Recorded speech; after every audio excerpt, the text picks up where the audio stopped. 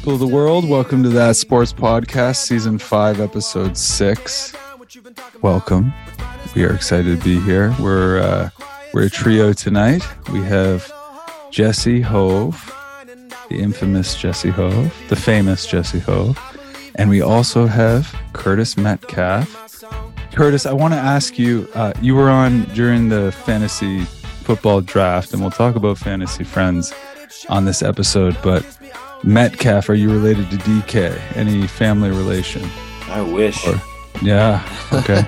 Okay. No. That's the only other Metcalf I know, so I don't have much.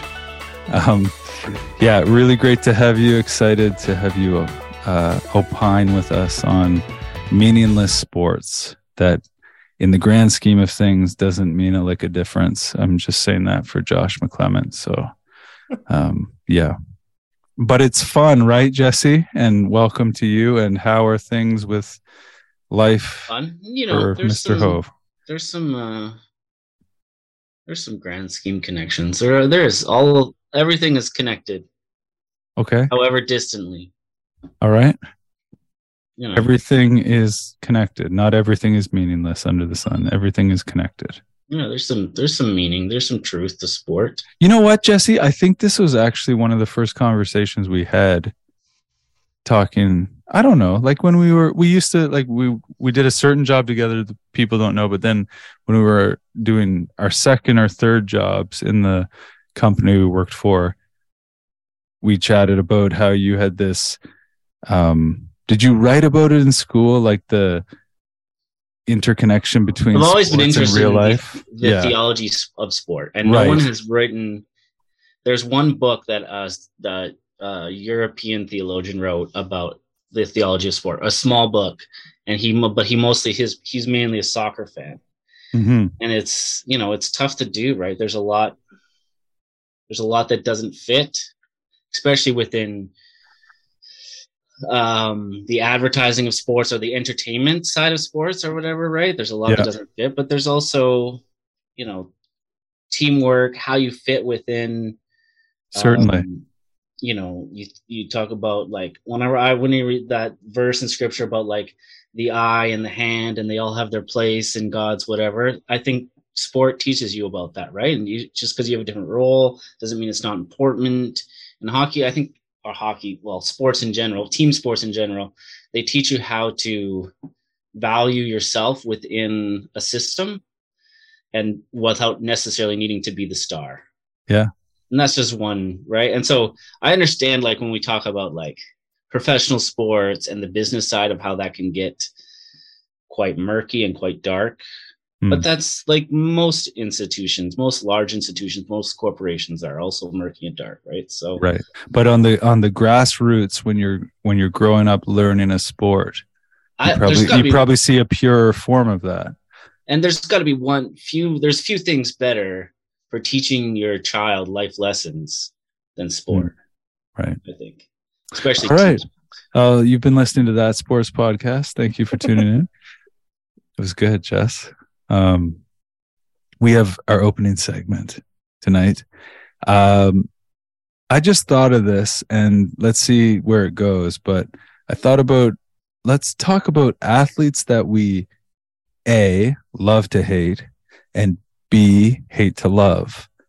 So I've got a few here, and I'll go third here, and I want you guys to take it away if you have athletes that strikingly come to mind that you just loathe them and you enjoy it.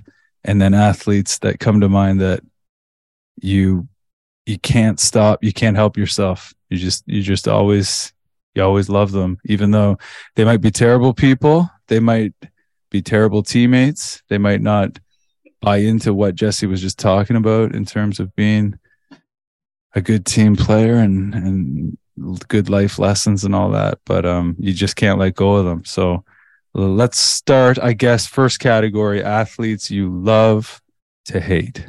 Here's the fun one, I guess. So let's start with you, Jess. Do you have any? Well, this is funny. When you posted what we were talking about, I thought you meant that an athlete that did both. that I love to hate right. them It was as I hate to ambiguous. love My them. mistake. Oh, okay. So, Well, that hit us with both. Then we covered both. So I thought of athletes that kind of that fit into both categories. So for me, Brad Marchand, Kevin Durant, Chris Pronger are three All guys. right. I hate them and I love them at the same time. Okay. Brad Marchand, he's what is he, licking people? He's a piece of crap, right? Like he's just.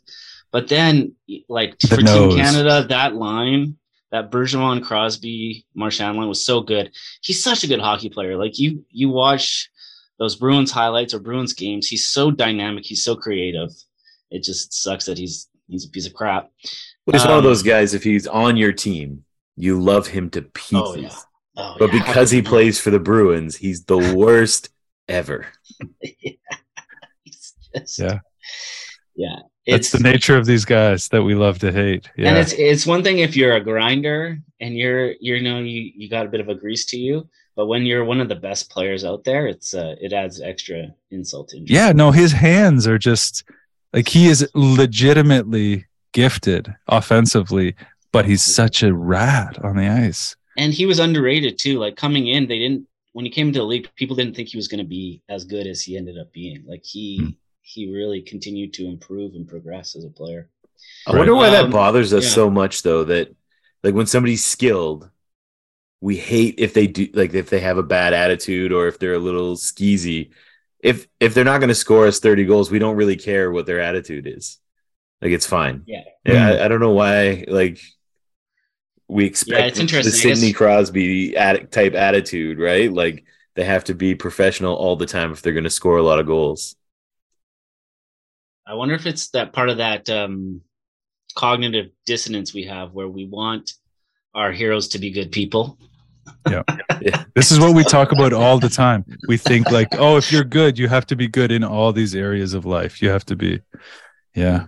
And you can't have this edge if you're really gifted offensively, but Marchand obviously has both. He's like the anti-hero of the NHL. Yes, right. Exactly. And KD is the same thing, right? It's like big time. When the stuff he talks shit offline and all those antics or whatever, and then but you watch him play and he's just so good. And then add the other element of being a Raptors fan and watching us dominating that series. He comes in and just starts draining threes. And I was terrified. It was a really weird feeling. Game like 6. I won't say I actively, like I wasn't like one of those fans. I think that was awful when they were actively cheering when he had that injury. Yeah, that was bad. But it was like a mixed feeling of like, oh, I think we actually have a chance to do this now. After he got hurt, yeah. After he got hurt. Yeah. Because he was dominating us. He was we had no answer. None. I still would like to think that even if it went to 7, Kawhi would figure that out, but maybe that's just because I love the man. He's on my. Well, no, he's not on that list. Anyway, sorry. Continue. Go ahead. Chris Pronger. Chris Pronger was, especially when he came to Edmonton, because then I saw him more, and just so good without the greasy stuff, but then his ability to sneak in an elbow and sneak in a hack at the leg and but then just to be also just so good, just such a mind for the game. He's frustrating to watch as a Flames fan for sure. Mm-hmm. I'm sure, yeah. The one time, but I love seeing him hammer Bieber into the boards. That was fun. I really liked Pronger when he was with Edmonton on that cup run because they were such underdogs, and he was he was one of the stars on that team that really held that blue line together. So but solid on that blue otherwise, I never really was a fan. So yeah.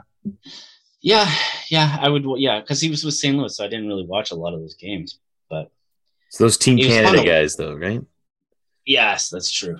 And towards the end, I thought, maybe we want some quicker guys on the blue line, but he does add an element. Yeah. No, right on, Hover. Okay, Curtis, did you understand my directions, or were they too ambiguous? No. I think I have sort of a clear two distinct groups. Yeah. Okay, Although the first two sort of could be both categories, but so my love to hate. Yeah, let's do that one. Love to hate the Manning brothers. So Both of them. as a Patriots fan, I'm with you. I Yes. hated those guys so much, but they're so funny and they're entertaining, and the skill, you can't deny their skill. But I hated them with a passion when they Who played. do you hate more, Curtis? Peyton. Are you serious? Yeah, listen, because Eli was. I hate Eli so much more than Peyton. This is interesting. We're both Pats fans. Okay, Eli was. You say your bit. Eli was 2 Super Bowls, right? It was a moment in time. Peyton was just, he was AFC. It was constant. It was like the conversation was always Peyton or Brady, Like who's the better quarterback? Who's leading better? Who's doing? I didn't want to hear about it anymore. I hated the Colts. I hated Peyton Manning. Eli stole some, like, the catch on the helmet, like, luckiest thing in the world.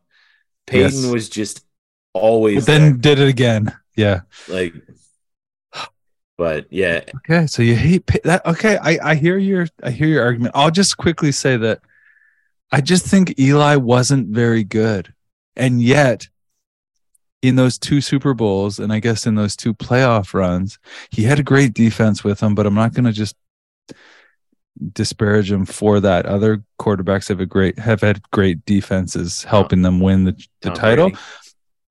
What? I'm just saying, Tom Brady, like Tom Brady. Yeah. Tom Brady every time. I mean, early on, but not later on with those shootouts. I mean, no, the defense. I mean, the Bucks. The Bucks. Okay, that one. Thank you. You're right. The most recent one. But my point is, Eli's just seems so. I think he was a very mediocre quarterback, and yet he would rise to a level. So I've got to give him credit in those. Like, he threw really well in those moments when the spotlight was brightest.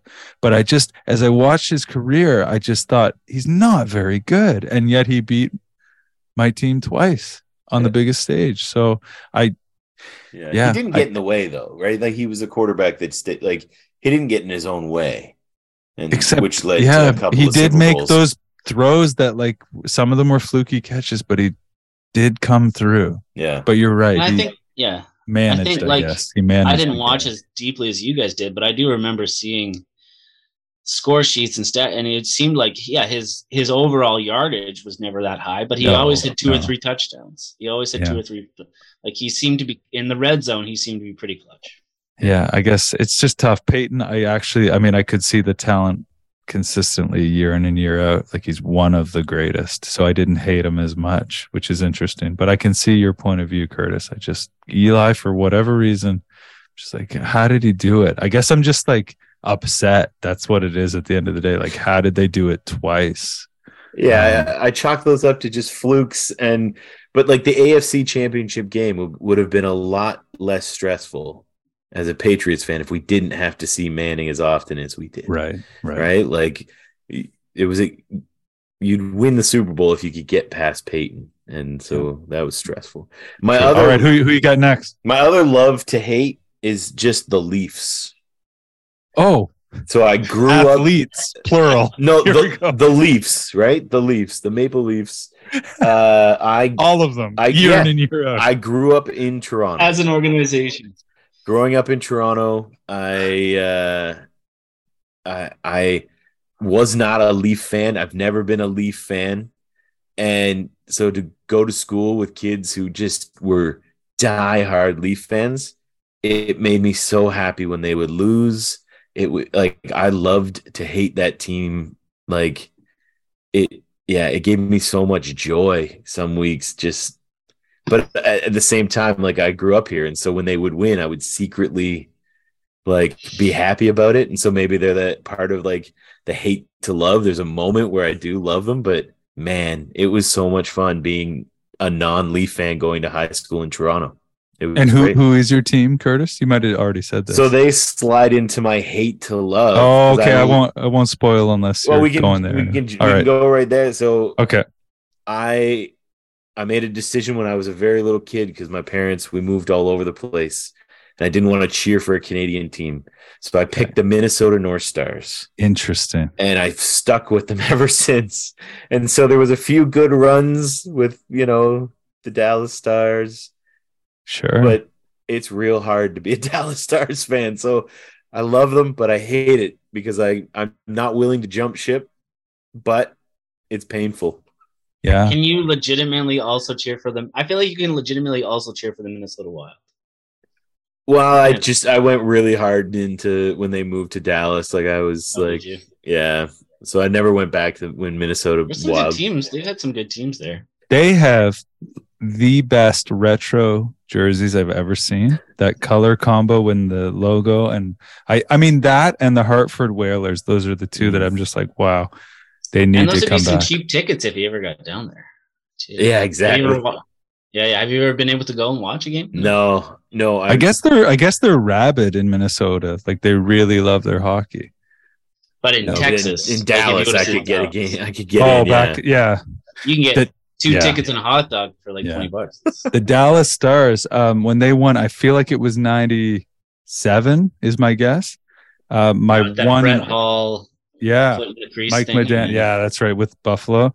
But in the summer vacation in PEI, Grant Marshall played for the Dallas Stars and he was a PE Islander. So nice. I get to see the cup because of that. So I kind of have I can appreciate the Stars for that. That's cool. O'Donnell Newendike as the two centers. Those were some dynamic teams. And what's his name? One of the brothers on defense. Darian Hatcher. Darian Hatcher. Thank you. That's right. Thank you. The lesser of the Hatchers. Well, some people might say better. I guess Kevin was more offensive. Darian was stay-at-home defenseman. But Darian, he was a solid. I'll always remember that. I think it was a Leafs game. McGinley made some incredible move around Darian Hatcher, and then Darian Hatcher just like dived across and just poked the puck off his stick before McGinley was about to score. Yeah, I always remember that as like this desperate. Was Marty Turco the goalie for that Stanley Cup, or was he after that era? He was at Eddie Belfour. Oh, it was Belfour won the cup with the Stars. Yeah. Eagle. Of course. Best helmet ever as a goalie. Ever. The Eagle. Why am I focusing only on the aesthetics? But that's So my only other hate to love is now like post Patriots Brady. Yeah. Every time he's on the field, I'm like, oh, it's Brady, and then I'm like, oh wait, I don't like him anymore. Like he should still be a Patriot, and so it hurts that I still love to watch him play. Oh yeah, I can't. Curtis, he could go out and do something really heinous, and I would have a hard time not cheering for him. It's crazy, the impact. It's crazy how what am I trying to say? How he's imprinted on me that I can't cheer against him. I cannot do it. And I don't agree with him in terms of probably many things if we actually sat down, but I cannot cheer against the man. Yeah, I mean, he chose football over family. And as a parent, I'm like, that's not cool. But messed up, Tommy. I still cheer for him when he's on the screen, so it's hard. Oh man. Yeah. At least your guys' favorite hockey player isn't there in Fleury. It's been tough, man. It's been tough. Yeah. I have him on Twitter. And it's like, oh, is he muted, or you actually keep watching? Keep looking. Because he lets people troll him, eh? Like people, if you follow his comments, people will call him out on his crap. But it's very similar to the type of work we're in, right? It's like you've had a shit ton of childhood trauma, of teenage trauma, so I'm sure he would see that as whatever the word is, infantilizing him or whatever by disregarding his opinions because of the trauma. But that's how I kind of rationalize it. He's had a hard go. So. Yes. All right. You guys have exhausted your lists. Yep. Yeah. Okay. I'll start saying some names and you guys jump in with opinions. Okay. This is my love to hate. So I had Eli at the top of the list. Eli Manning. We've talked about him. I've got A-Rod. So I'm a baseball guy and I'm a Red Sox fan. So obviously I don't like A-Rod and the Yankees, but it's not even about being a Yankee. I mean, it's just about his personality basically. I still find him annoying to listen to now that he broadcasts, but A-Rod is somebody I love to hate. He cheated. A lot of people cheated, so I can't only say that about him, but it's something about cheating with his sort of abrasive personality that I can't stand. I think I could have gone down like a very baseball rabbit hole on this sort of love to hate, because there was a few, you know, the Mark McGwire era, right? That sure, you know, Barry Bonds could have been on that list. Easy. A-Rod for sure. You know, when he sits beside Ortiz and talks baseball, I'm like, well, one of you cheated, one of you didn't. So like, that's right. But yeah, I totally understand that one for sure, especially if you're a Red Sox fan. Yeah, I mean, he was so good. I mean, this is what I've noticed about this side of the list, the love to hate. They're great players. They're phenomenal athletes, and there's something about them personality-wise or something they've done in the game itself that makes me hate them. But yeah, A-Rod. Next is Kobe. A lot of people love Kobe, and there's been a big love fest since his death. So it's very sad that Kobe has passed, but I never was a fan, and I'm not trying to be insensitive, but I never liked him as a player in the NBA and as a person. So, or I shouldn't say never liked. I never respected him. I thought he was one of the greatest talents the NBA has ever seen. But yeah, I never liked him as a basketball player. Go ahead. No, I was just gonna say it makes sense. I mean, people now, right, argue greatest player of all time, but I think he was probably the most selfish player of all time. His final season, he took so many shots and he was so terrible. It was just like a absolute it was a picture of selfishness, I thought. It was like, why are you it was the opposite of what you want a veteran player to do. Like, they were clearly heading into a rebuild time for the Lakers, and instead of coming alongside and helping, he was like, well, it's my last year, so I'm going to do I'm not gonna mentor these guys at all. I'm just going to do my thing. Yeah. Also in basketball, LeBron, controversial. A lot of people love LeBron. I've never liked him. I think he is just behind Jordan. If I'm being honest, I think he's probably the second greatest player of all time. His longevity, all the records he holds, but I've never liked LeBron. James Harden in basketball, easy to not like him right now because he's jumped ship so many times. From first it was OKC, and then to Houston, and then to Brooklyn, and then to Philly now. And he is the epitome of selfishness on the offensive side of the ball. He can pass though. He can. But Hope, man, he's a good playmaker when he wants to be. I don't think he'll win. I don't think a team with him on it, when they actually get into even like the conference final, that sort of round of the playoffs, I don't know how they win, let alone the NBA finals. Well, yeah. Well, that's it's so crazy right now. Seeing the Nets, all of a sudden they're winning. Yeah, it makes you wonder. It's like, well, speaking of the Nets, my last guy on love to hate is Kyrie Irving, and there you go. Very controversial with all his anti-Semitic crap the last couple weeks. Well, that's not controversial that he's anti-Semitic. I think he's very confused. I think he is an egomaniac, like a lot of the guys I've mentioned, but I don't even think he knows what he really thinks. So I'm not trying to make I don't know if he himself is very anti-Semitic. That's right, but yet it is still very offensive and very hurtful and does a lot of damage, even if you don't know what you really are doing, think or are doing. That's right. But he is great talent, best dribbler, best ball handler I've ever seen. I know a lot of people say that. He really is. Had a clutch shot in that 3-1 comeback with the Cavs over the Warriors. LeBron won the series, but he hit the big shot at the end. That'll be his best moment ever. That will be it. As a person, he's a cancer to the team. So I love to hate Kyrie, even though amazing talent. And we're seeing with the Nets right now. Yeah. Also, they're winning games. Yeah.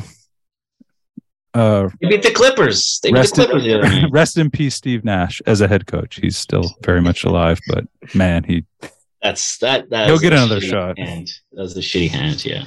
Hate to love, I only have 3. And 2 of them are baseball. So Roger Clemens, for whatever reason, there's something. I was a pitcher as a kid growing up in baseball. Baseball was my first love. I really liked, Pedro is my guy, but I really liked Roger Clemens. I heard these stories about how he, in the locker room, it's a weird thing, but as a 10-year-old kid, I thought, oh, this guy's cool. He used to like have his trainer on his shoulders and squat. Like I guess he like just had really strong legs. Little did I know he also did steroids. So, but yeah, there's something about the Rocket that I like. So what's that, Hover? It makes me curious. Like, how strong could I get on steroids? With a couple of roidies? Yeah. There you go. Well, maybe you know what? Next season, Hove, let's do a little. We'll do. I gotta a little segment. How strong can Hove get? I gotta have at least one kid, and then. What do kids have to do with this? Sell my wife. First have the kid and then take the roids. Right. Gotcha. Okay. So the Rocket is one, and then another baseball. Again, a pitcher is Curt Schilling. It's sort of like you with Theo Fleury, Hove. Politically, Curt Schilling, a little bit like you, Hove, with Theo Fleury. Politically, I disagree with him. I disagree with him on so much. He's just not at all. He doesn't align with my values. But he does have some phenomenal moments as a pitcher, and as a Red Sox fan, the bloody sock in 2004, iconic. And for whatever reason, I hate that I still like Curt Schilling. Not his opinions, but as an athlete. And then my final hate to love is Tiger Woods. I don't know why, because I feel like if other people did the stuff that Tiger did, I would dismiss them. And for some reason, I give Tiger a longer leash, and I still really like him. And I watched the documentary on him, and I felt for him in the documentary, even though he hurt a lot of people. But there was something about the way his father treated him, and then how he learned that behavior, and he learned like what his father modeled for him. So there's some sympathy I have for Tiger, and I loved him as an athlete, and I cheered for him so hard. So anyway, that's all about that. My final. That childhood trauma, right? Like, it's obviously you're still responsible for your actions as an adult, but if you don't, hopefully in the next 100 years, we'll really teach people and help people to deal with their trauma before they become adults. Hear. Because, I think it's a lot of us have to deal with that type of stuff. A lot of us make mistakes in our teens and our early 20s because of trauma we've experienced. And we're just told to suck it up, right? We're just told to. And then it comes out when you're at, even though he was on top of the world as an athlete, it comes out when you're at like very weak moments, like it comes through the cracks, and you start doing what you thought you would never do, and you start repeating the past. Intergenerational trauma. Yeah. So I think society's getting better. I think we're getting better in sport. I think we're teaching more. Hearing about kind of the teaching that the Canadian junior teams are getting now on all that stuff. I think it'll be better. Give it a few years here, and our children will be better than us. Yeah. Let's hope. Let's go to the second segment. Let's go to something very light. Our fantasy football league. It's called Fantasy Friends.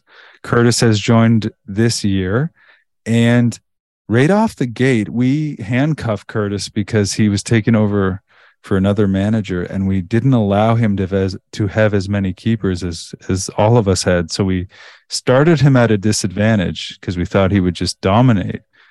And I wish I could say, Curtis, that you proved us all wrong and now you're leading the pack. But I will say, I'll give you a moment here to speak for yourself, but I don't think it's your fault. I think it's one team and one team only that has really brought you down, and that's the Indianapolis Colts, because you have two guys who are big stars in that team, and they haven't delivered for you. But if you have anything else bemoaning your team, and as you know, Hove said before, the season is long, so you still have a chance. You're still over. You're 6-4, right, Curtis? You're still above 500, right? 6-3 right now.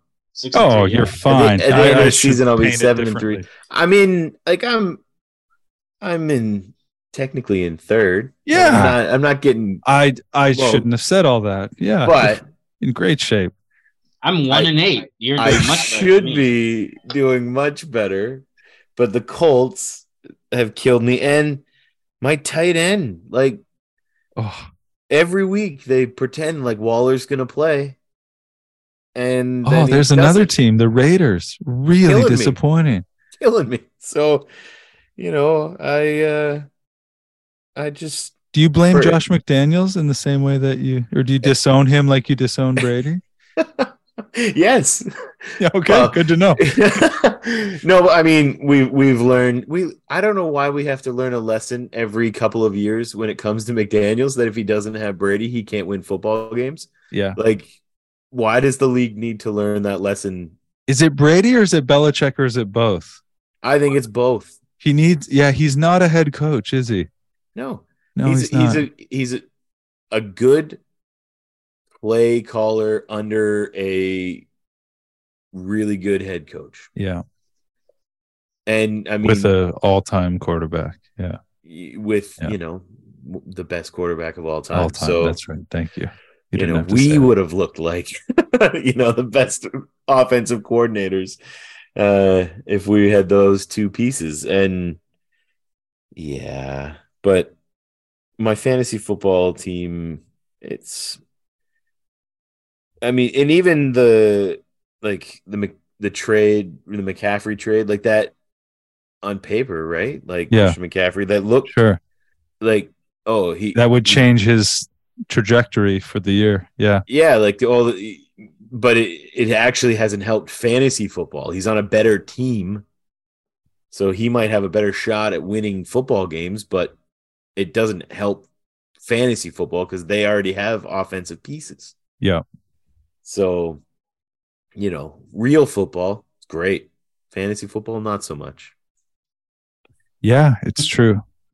So as it stands right now, yeah, you started out in the one spot and you're still right on the cusp. You'll be fine. Yeah, you're in the fourth position. You'll be in the playoffs. I mean, and these projections don't mean anything. As we know with Darcy, who is a fantasy guru, he always starts in the toilet and then he rises from the ashes like a phoenix. Those projections, it just shows that nobody really knows that much, right? So yeah. So now, I mean, Darcy is in really good shape in terms of record. He's tied with me for the lead, but who knows, right? I guess that's what it is, right, Hove? Who knows? And Hove, you're struggling. My condolences. I'm worse in the league.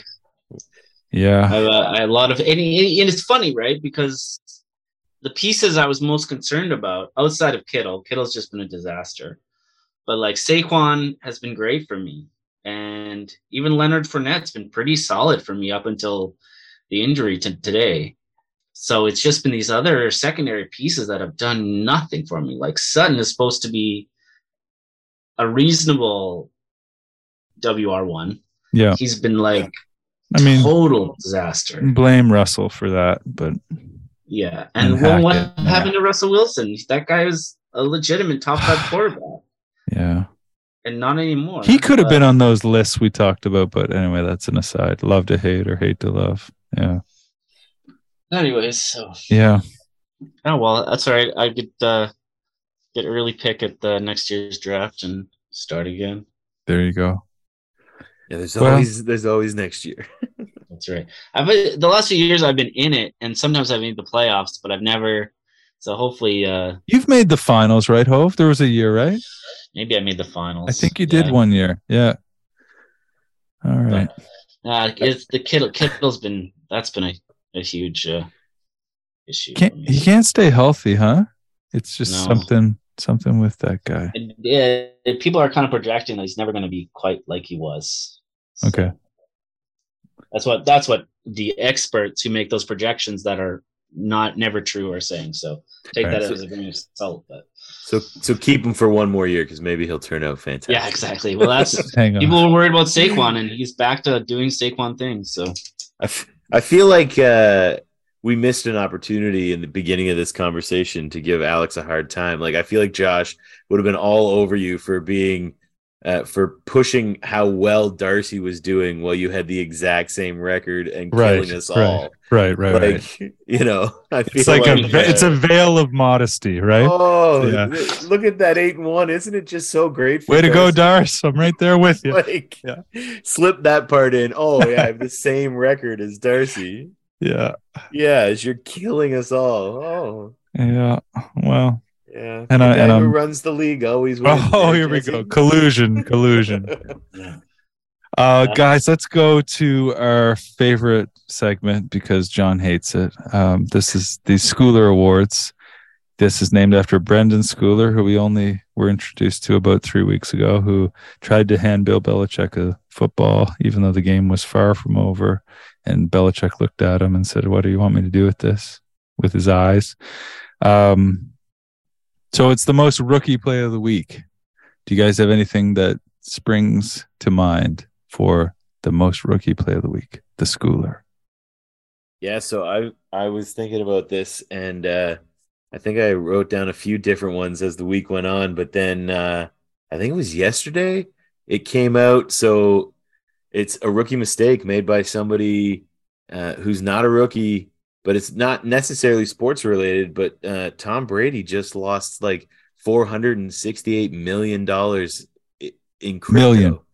Yeah, his crypto. He put all his money into crypto, and the company that he was with went bankrupt. So he just lost. Him and his ex-wife. Yep. Wife lost $468 million, 72% of their fortune in crypto. So he wasn't just in those commercials. He actually bought into the commercials. He bought in, and now, the last article I just saw, as someone who, you know, these veterans are supposed to, by the end of their careers, know how to take care of their money. And he lost, out of $650 million, he lost 468. Wow. Tom. Crazy. What a rookie move. He's going to have to play for a couple more years now. Yeah. Somebody posted that he'll have to play till he's 75 to make all that money back. Wow. That's just too bad. Tom. He's in a rough place. He was so close to being a billionaire too. Too bad. What did Josh say a few weeks ago? He's in a tough spot. Josh's cousin said that. He's in a tough spot. Only a couple million left to his name now. That's rough. Yeah. What will he do? How will he feed his children? Yeah, he's only got 182 million left. So, Jess, you got a Schooler. I'll just say that I'm very upset with is it the Kansas Wildcats or the Kentucky Wildcats, right? That's right. Very upset with them. I made a bet last night. I had the Leafs winning. I had the Flames winning. I had some other NCAA football team that was supposed to crush, and they crushed. And then the Wildcats somehow lost by 3 points to Vanderbilt. So Wildcats are my Schooler. Okay. For sucking. Similarly, I mean, I don't want to make this about betting, but I've been betting on the Raptors lately, and it's me. I win the award for the most rookie move to bet on the Raptors because they're just good enough to break your heart again. And this is what they were for a decade before Kawhi Leonard came around. So they're back to that, and it's killing me because I would have made a good chunk of change last night, but the Raptors couldn't beat the Indiana Pacers. Shout out Ben Matherin, who's Canadian and great, but man, they couldn't. You can't bet on the Raptors because the way their team is built, they're like a super hardworking, super like fast break team, right? And so they'll beat good teams that aren't ready to play, and they'll lose and to they'll the lose Pacers. to mediocre teams that are, Yeah. right? And Yeah. So I'm the biggest loser here. That's my point with them. Okay. Another. you've had some good wins too, Al. So not many. I'm learning my lesson that you're not going to win on these bets, but I'm slowly learning that lesson. You got to stop playing for months like me, and then they just start giving you. Hove, listen, you bet, you barely bet, okay, and I kind of respect it because there's no real risk here. You bet on the favorites so much, you make about $2 on a $7 bet, and it just anyway. It's something else. It's something to watch because your odds are minus 1,000 every time. And I'm like, how do you even make a profit? For some reason, in the back of my mind, I think I'm going to make money off it if I slowly just. But you make enough for a coffee, which actually is the responsible way to bet. So good for you. I keep trying to criticize you, but it's actually very responsible. I wish I was more like you. I will say I've been betting this way for about 20 years, and I'm about even. I haven't made any money, but I haven't lost any money. Really. Yeah, there you go. Quaylen Awards for the most timely play of the week, named after Dante Hightower, very timely Patriot. There you go, Curtis. Do you have a most timely play of the week? Kind of the reverse of the rookie play of the week. Yeah. So it's funny. I didn't even think about how both of mine were money related, and we're talking betting. And so I'm not sure if either of you guys saw the clip of Mattress Mac. Did you hear about this guy in the Astros? And he won like 10 million. Yeah. Did you see his like complete flex, taking his winnings and he put it in a wheelbarrow and rolled it over to his private jet in a wheelbarrow? He could barely pull it. He kept saying it was heavy and wheeled it to his private jet. And I was like, what a flex. Like, yeah. There you go. When I saw that, I was just wondering, how many security guards do you need? Like, Hove, you're doing the pen thing again. Hove, put the pen down. Oh, sorry. Thank you. The dangerous game. You do the same thing as Tony Kornheiser. I've mentioned that before. He's like one of my idols. I love that guy, and he does that with his pen. So you're in good company. Yeah. Yeah, I just thought that was brilliant. Yeah. Anyways, dangerous game. Dude. Wheeling $10 million. Yeah. Onto a tarmac. Yeah, in a wheelbarrow. Yeah. Especially requested that a wheelbarrow would meet him at the plane so he could wheel it across. Yeah. Because he's an everyman, right? Like he's like everybody else with 10 million wheeling it across. Because that's how we carry our money. I was just like, the pilot had his hand on the wheelbarrow. Like, was it the pilot? It looked like a pilot. I think so, yeah. And he had to tell him where to put it. He could barely get it across. Like, it was like 20 feet. Like, he didn't even like go that far. But if I was the pilot, I'd be like, give me a couple hundred G's or this is toppling over onto the cement. Yeah, that was like on the plane conversation. So, what's my percentage? Yeah. To get you home safely. Yeah. Yeah. So I thought that was a pretty solid flex. That's great. Hove, you got a Quaylen?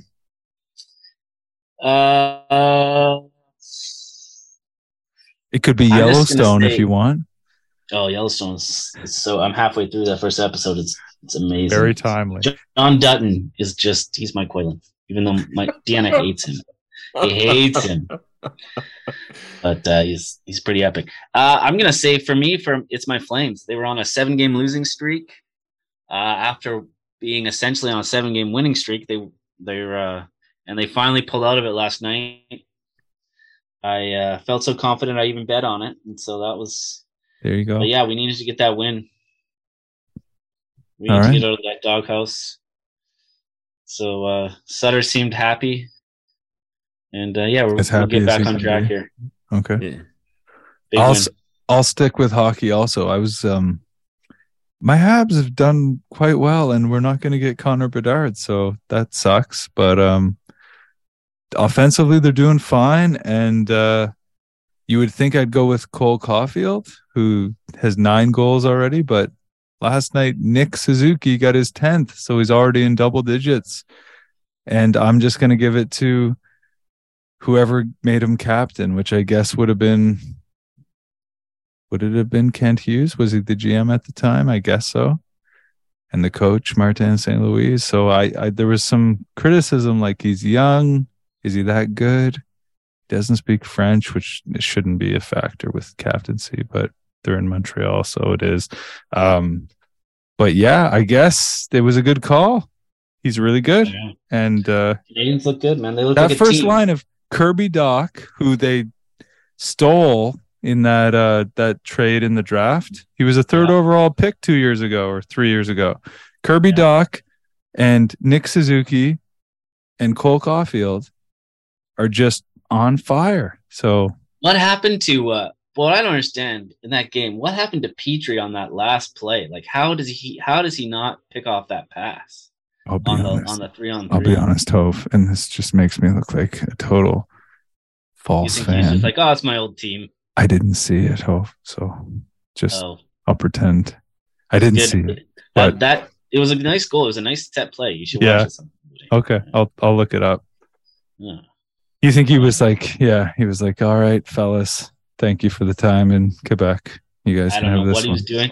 He had his stick like he was ready to block it, and then somehow just snuck.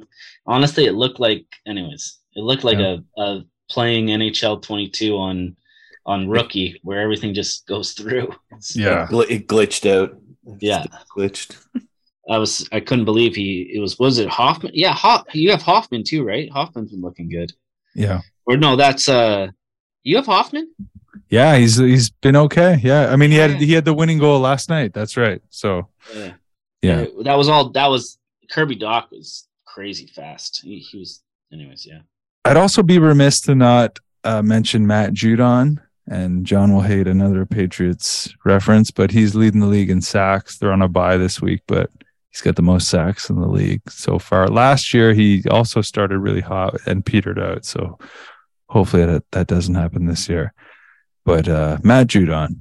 Also, guys, a quick aside before we go into our final segment of Start Bench Cut. I can't believe I didn't even mention Julian Edelman, because he's a guy also I would hate to love. So I was thinking about the Patriots that I do hate to love. I love the guy because of everything he's done, getting concussions in the Super Bowl and playing on and just being so amazing. But he's an idiot. Like, he really is. And I don't like the guy as a person, and I wouldn't want to hang out with him. So he's a hate to love. But anyway. All right. Start Bench Cut. Let's go. We've done a bunch of them this week. If you check us out on our social medias, you'll see a bunch of them, but we're going to stick to 2 hockey ones. And the first one involves he is my favorite hockey player of all time. He's in this first trio. So we have Canadian wingers, and Brett Hall was born in Canada, but he ended up playing for U.S. internationally, but we won't hold that against him for this. So Canadian wingers, we've got Brett Hall, we've got Mark Recchi, my boy, and Luc Robitaille. So start one, bench one, cut one. Well, I've already given my take. Not on the podcast, Hove. But on the podcast. So I kind of separate into two time periods. So in their prime, you got Hall starting, Robitaille on the bench, and Recchi cut. However, if you were taking those guys in their last 2-3 years of their career, I would actually reverse it. I would have Recchi starting, Robitaille on the bench, and Hall cut. Hall in his prime was unstoppable. Ovechkin, like power play slap shot. But he digressed rather quickly, I thought. And Recchi was just solid all the way through his whole career. I think he trained hard in the offseason, and I think it paid off for him in his later years. Okay. Good rationale. Got anything, Curtis, on those 3? I was similar to Jesse. My initial gut reaction, it was mostly just emotional as a fan. I didn't dig in. I mean, my first thought was Hall's not a Canadian, but anyway, I went Hall, Robitaille, Recchi because like as a Stars fan, Hall was just so good. I always liked Luc Robitaille for some reason. Loved watching him play. I loved like his he was just fun to watch. But so Sure. I just went with sort of my heart instead of stats. But yeah, Hall, Robitaille, Recchi. Yeah. No, that's right. I mean, and online, I guess you wouldn't be surprised. Most people went with what you guys have said. Recchi has more points than the other two. Recchi's 13th all time on the all time scoring list. Yeah, because of longevity. What's that? He was a Flyer. He was a Philadelphia. He was great on the Flyers. He won cups with the Penguins, then went to the Flyers. They should have won. That team was good enough, and they ran into the Trap and the Devils and all of that. And then he went to my Habs, and then he won a cup with Carolina and won a cup later on with Boston. So he's won 3 cups. Yeah, of course I'll start Recchi, but then Robitaille was really, really good. And yeah, but Hall was an all-time scorer, so he's on the bench, and then Robitaille's cut. Sorry, J Money, for that. I'd also add to the Hall argument is Hall's points per game are top 30 in the league overall, whereas Recchi's not even on this list. There you go. Okay. Yeah. So that goes back to my prime versus longevity. Right. Yep. Second one, also hockey. We're going to go to the back end, to the defenseman. I feel like this is a really interesting one. I mean, they're all interesting, but I think this is really good. We've got Ray Bourque. We've got Paul Coffey. We got Nick Lidstrom.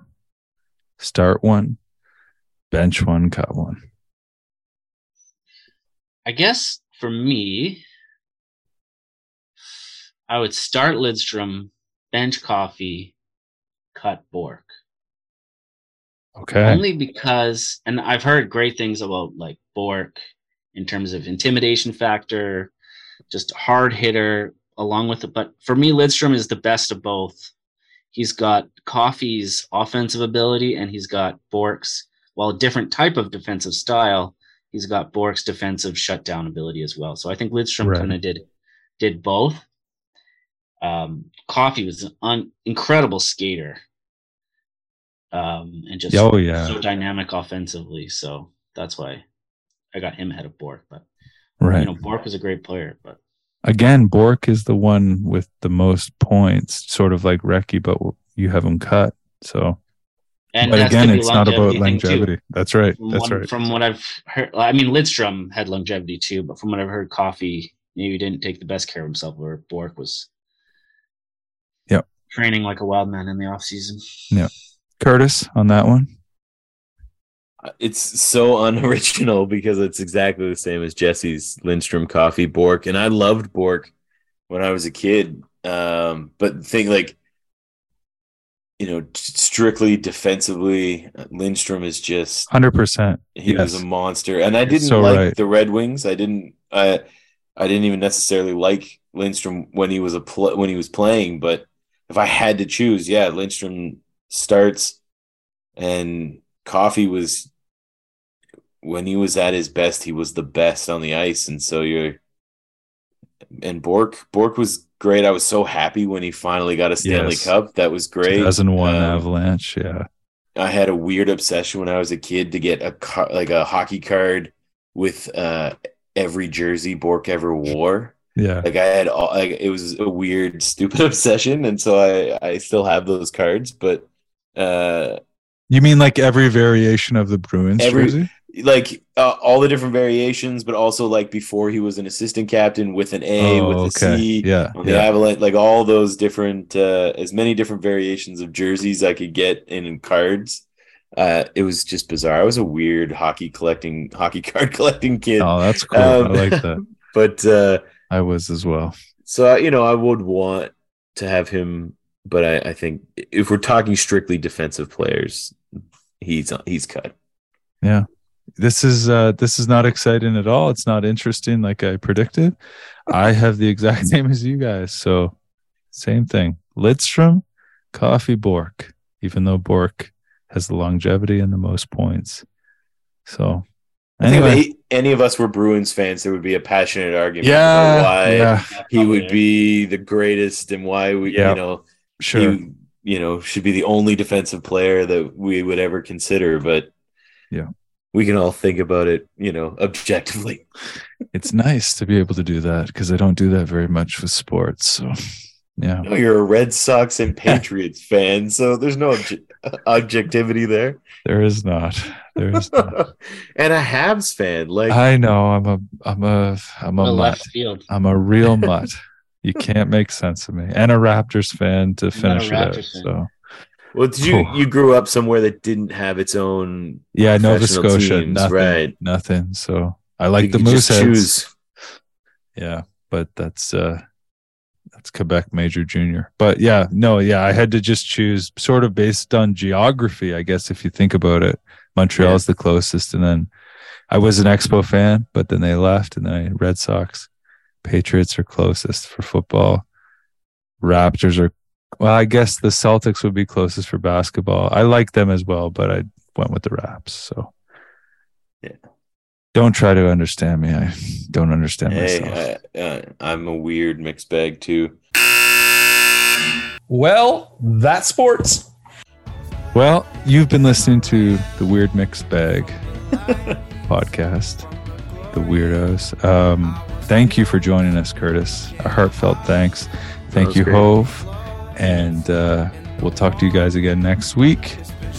Take it away. It's nice not having anybody interrupt right now. Now I'm giving Josh some credit here by talking about it, but I'll just say it on my own. Take it away, Steve Benjamin.